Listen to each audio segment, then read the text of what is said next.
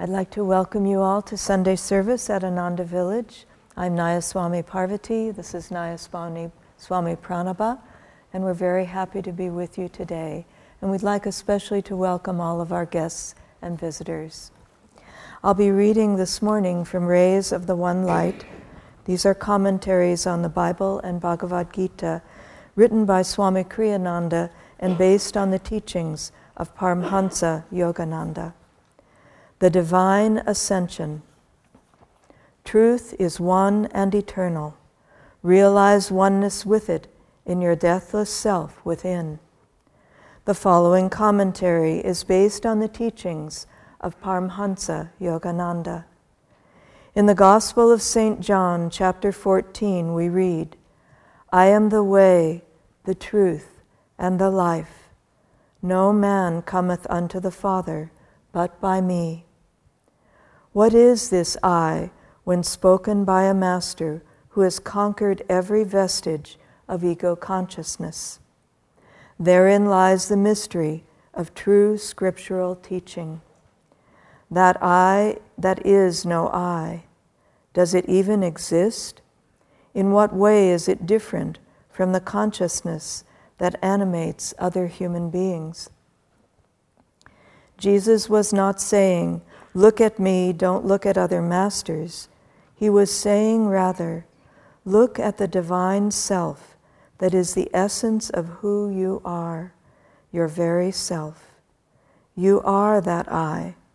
No man cometh unto the divine consciousness except by first recognizing his own intrinsic divinity hidden behind his delusive ego. The Bhagavad Gita in the 4th chapter states, O son of Pritha, Arjuna, in whatever way people accept me, in that same way do I appear to them. For all men, in some way, pursue the path to me. Meditate on the divine incarnations, their lives, and the consciousness animating them will be your stairway to the infinite. Thus, through Holy Scripture, God has spoken to mankind. Om, Om, Om.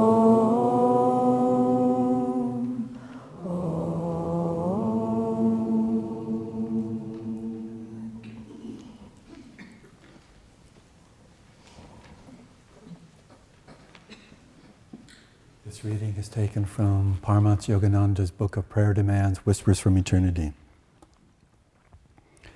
Divine Mother, I heard thy voice in the speaking fragrance of the rose.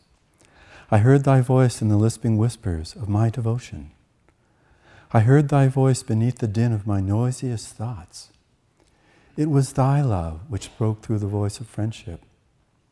I touched thy tenderness in the softness of the lily. O Divine Mother, break through the dawn and show thy face of light. Break through the sun and show thy face of power. Break through the night and show thy mooned face. Break through my thoughts and show thy face of wisdom. Break through my feelings and show thy face of love. Break through my pride and show thy face of humbleness. Break through my wisdom and show thy face of perfection. As I call to thee in the wilderness of my loneliness, thou didst burst through the dawn to greet me with thy joy. Thou didst emerge from the molten door of the sun to invigorate me through the pores of my life. Thou didst tear away the night of my ignorance to reveal thy silver rays of speaking silence.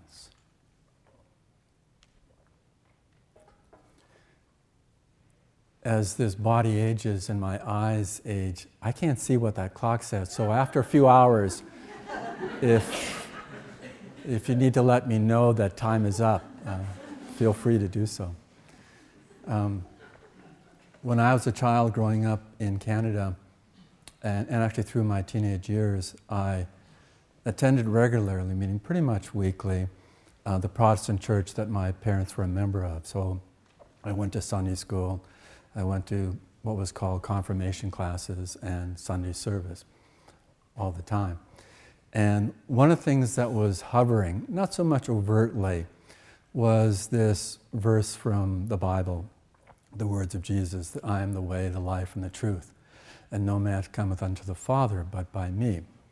And there was a part of me that probably paid attention to it, but I didn't really relate to it as being meaningful in my life.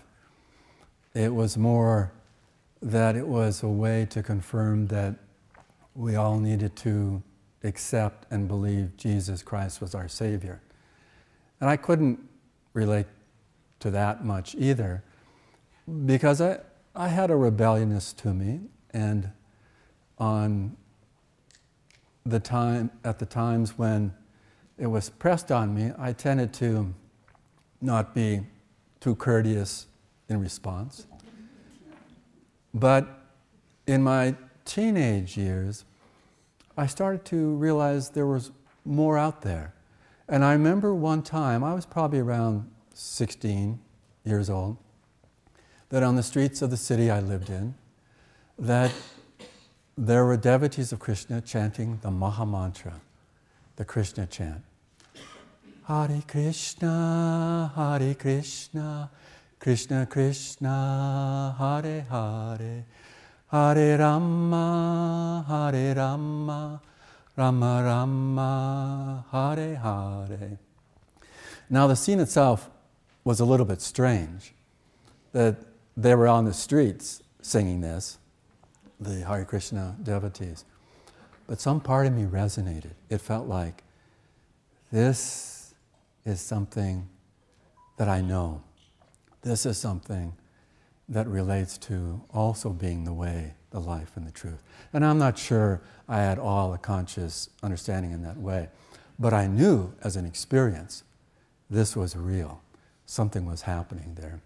And I started to explore things on that level, the Eastern traditions more. And then when I was 18, I learned to meditate. Not in the tradition that we have from Paramahansa Yogananda.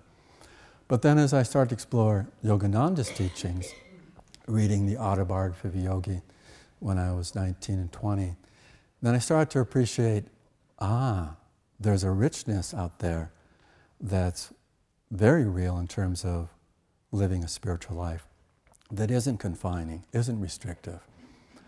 And I remember coming to Yogananda's understandings of some of the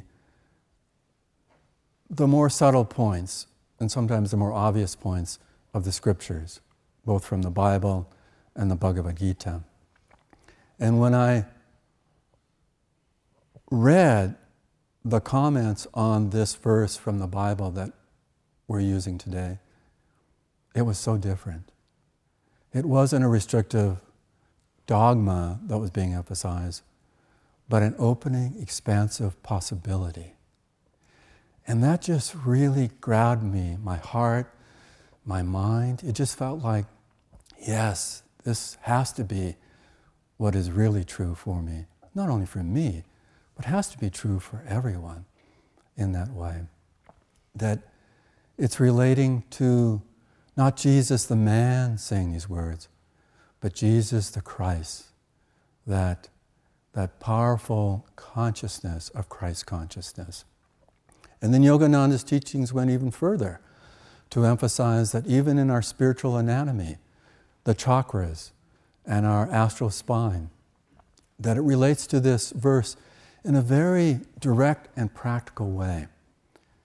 That it's really saying that we need to have the magnetic energy inside brought up to the spiritual eye, which is known as the seat of Christ consciousness, known in Sanskrit as the Kudastha Chaitanya, the seat of Christ consciousness. And through that, we're able to open to the seventh chakra. So this is the positive side, the positive reflection of the sixth chakra in the medulla oblongata. But by opening that, then we have this openness to the seventh chakra, the Sahasrara chakra, which is often referred to as a 1,000-petal lotus chakra. And that's where God the Father beyond all creation resides in cosmic consciousness. So that we're needing to be in that openness of Christ consciousness, and more than opening to it, we need to be in the experience of Christ consciousness to allow that expansive, infinite consciousness of God the Father beyond creation. And there we have a practical way to apply a very esoteric teaching.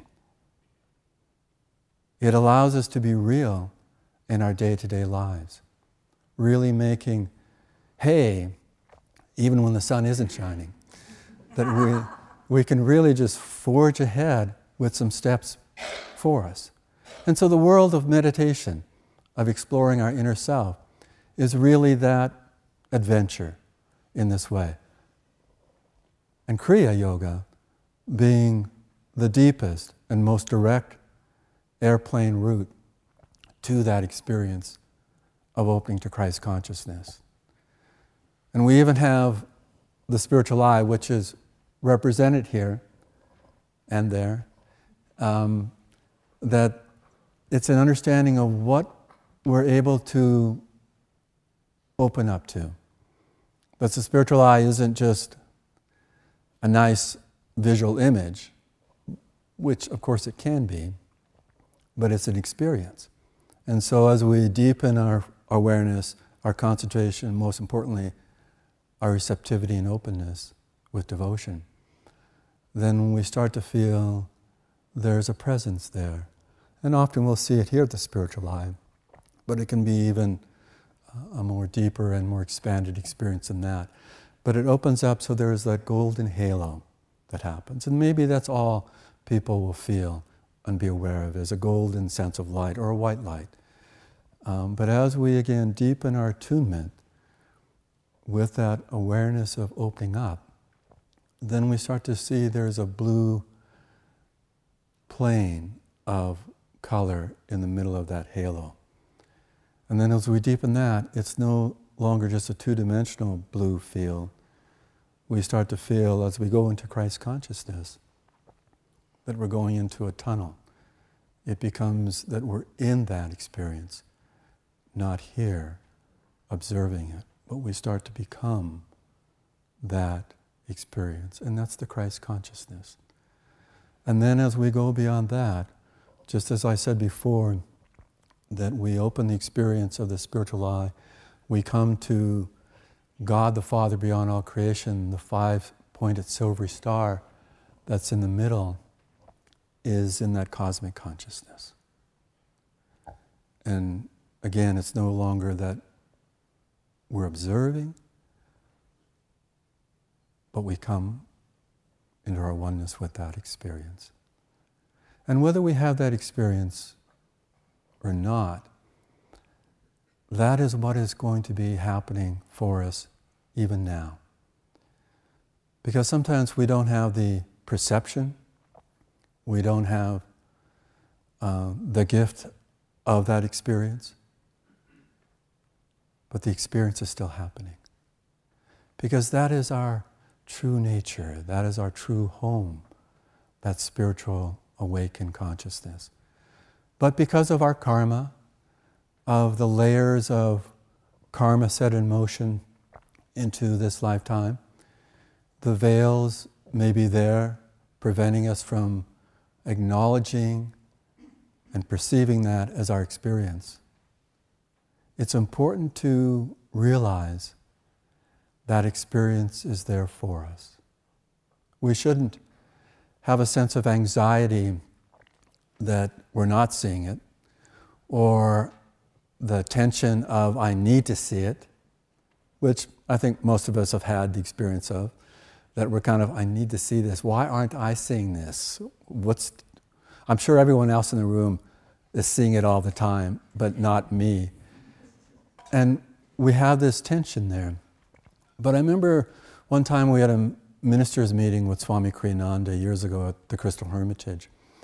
And someone asked him the question about, "Sir, I don't see the spiritual eye. What does that mean? I'm not spiritually evolving? And should I be seeing it?" And he said, not everyone will see it. And sometimes it may be at the very end of one's incarnation, one's lifetime, that gift is given. But he said, rather than thinking you should be seeing it, have the openness that it is going to happen for you. Isn't that sweet? Rather than saying, where is the spiritual life? Having the offering itself of saying, this is part of my reality, but my part is to offer myself completely into it, with the deepest concentration I can bring to it, with the deepest devotion I can bring to it, with the deepest receptivity that I can bring to it. And then the rest is up to God, if that display, that perception becomes ours at any point in this lifetime. Because we've done our part to be in the experience. Whatever happens at that point is up to the grace of God that we're ready to receive and become more integrated with. But this idea that these teachings are not only inspiring, but they're practical. They bring the two together and have that integration. It's very, very important. And then the reading from the Bhagavad Gita today, it's, again, one of those ones that's very reassuring. Because if you pay attention to the first part of that sloka, that verse from the Gita, it's saying basically that God, Krishna is saying, I will appear to my devotees as they approach me, as the form that they're attracted to me in. Well, by saying that, he's actually saying, I am appearing. I will appear. He's not saying, by the way, it might happen.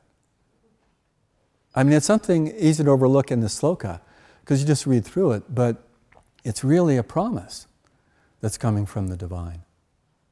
I will appear in the form that you are offering yourself into. And then the final part of that sloka, that verse says, even those that don't think of me, I am with them. That's amazing. Because if someone can endeavor to offer themselves completely into whatever activity they're involved in, with purity, with sincerity, and a lack of attachment, even if it's a mundane outward activity, the divine will be there. So for everyone, there is great hope, because the possibilities are always there, empowered by the divine. Our part, of course, is very, very critical to make this work, because we need to turn towards that divine blessing. We need to embrace it. We need to let it come into our lives as a direct experience. And that's why meditation is so important for us, because it transcends the tendencies of the mind to think about things and brings us into the experience of what is real. And then that filters naturally into our conscious mind, into our thinking processes, into our intellectual understanding of the world around us. But without that, we're always tossed on the waves of duality. We don't have the calmness. And then what happens with the calmness is that, and we see this certainly in our times at present, those waves aren't just waves. They're 80-foot waves that are tossing us about on the ocean. I don't know if you saw that article a few weeks ago that, I forget where it was, somewhere in Southern California, that there was an 80-foot wave that they were able to, on the buoys, gauge that depth. I don't know if you understand what an 80-foot wave would look like. You know, if you think of that, okay, there's 6 feet, and you're talking about, 13 and a half times that up there. Well, that wave is simply a passing motion of energy. And if we can be focused enough and centered enough, life's challenges won't affect us that much because we're able to ride the wave. Now, I mean, I get pretty intimidated by a wave that's about 3 foot above me. And I know Badri's here, and he probably thinks that's nothing, surfing it. But when you're facing it, it's still a major wave. But I remember this past fall, we were in Hawaii, and the weather wasn't conducive to a calm activity in the ocean. It was pretty embroiled, and at one point, instead of snorkeling, because it was just too wavy, I just wanted to be out in the water, and I was just playing with the waves and jumping over them, jumping into them, and I misgauged a wave. I thought, I can jump this. Well, it went over me, and it just pounded me onto my left hip and leg. And I knew when I got up that I wasn't going to walk real good for a while. But it turned out to be this beautiful, blossoming tattoo of a bruise. It was just a colorful bruise, and I thought, there's Divine Mother saying, maybe next time pay more attention. Understand that the waves are always going to be there in life, but pay attention. Find the way that you're going to experience me in a deeper way. And sure, you learned a great lesson today, but take heed for that lesson and grow in that experience. Because if we can keep our hearts open and our minds focused, the possibilities are vast. And those possibilities may not be the ones that our conscious mind will orient us towards, maybe to some degree. But if we go within, if we attune ourselves, we deepen our receptivity, dynamically be in the offering of ourselves, it's a joyful experience that is guaranteed. And God will come to us in that experience. That is the promise of this verse, this sloka of the Bhagavad Gita, that God will be there for us. As we come into this new year, let's really find ourselves always tuning in to a sense of refinement. I don't want to make this an assignment, but just keep in mind, how do I refine not only my outer life, but my inner life? How do I refine the way I think about those around me, even strangers? How do I refine my inner life, my devotion? It doesn't mean it takes a stronger form necessarily, it may do that, but how do I refine my devotion, my offering? How do I refine my meditation? How do I bring deepening sincerity and devotion in a refined way into my meditation? That's always the openness we have until we become enlightened and liberated. But in this moment, and in every moment, we can do that. So feel the refinement as a gift, as an invitation from the divine to live your life ever more fully. God bless you.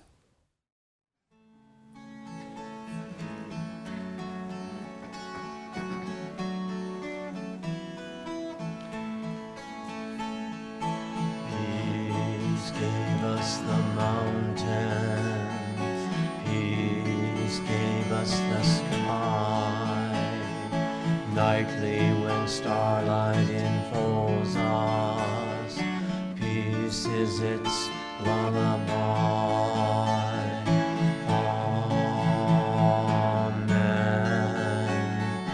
Amen.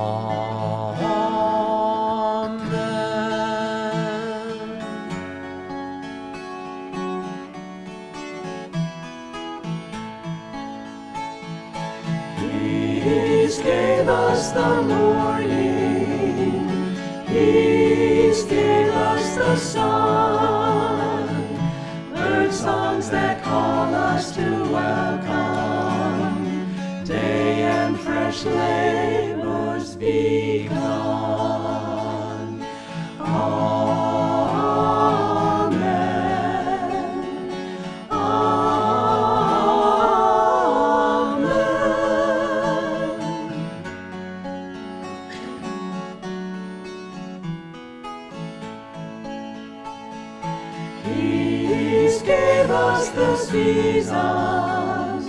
Peace gave us the rain, cool clouds that gather to bless us, mist hands that soothe away pain.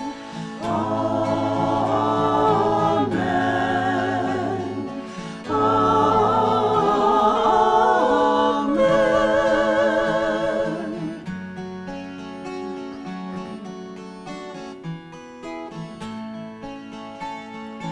Peace gave us our heart's love.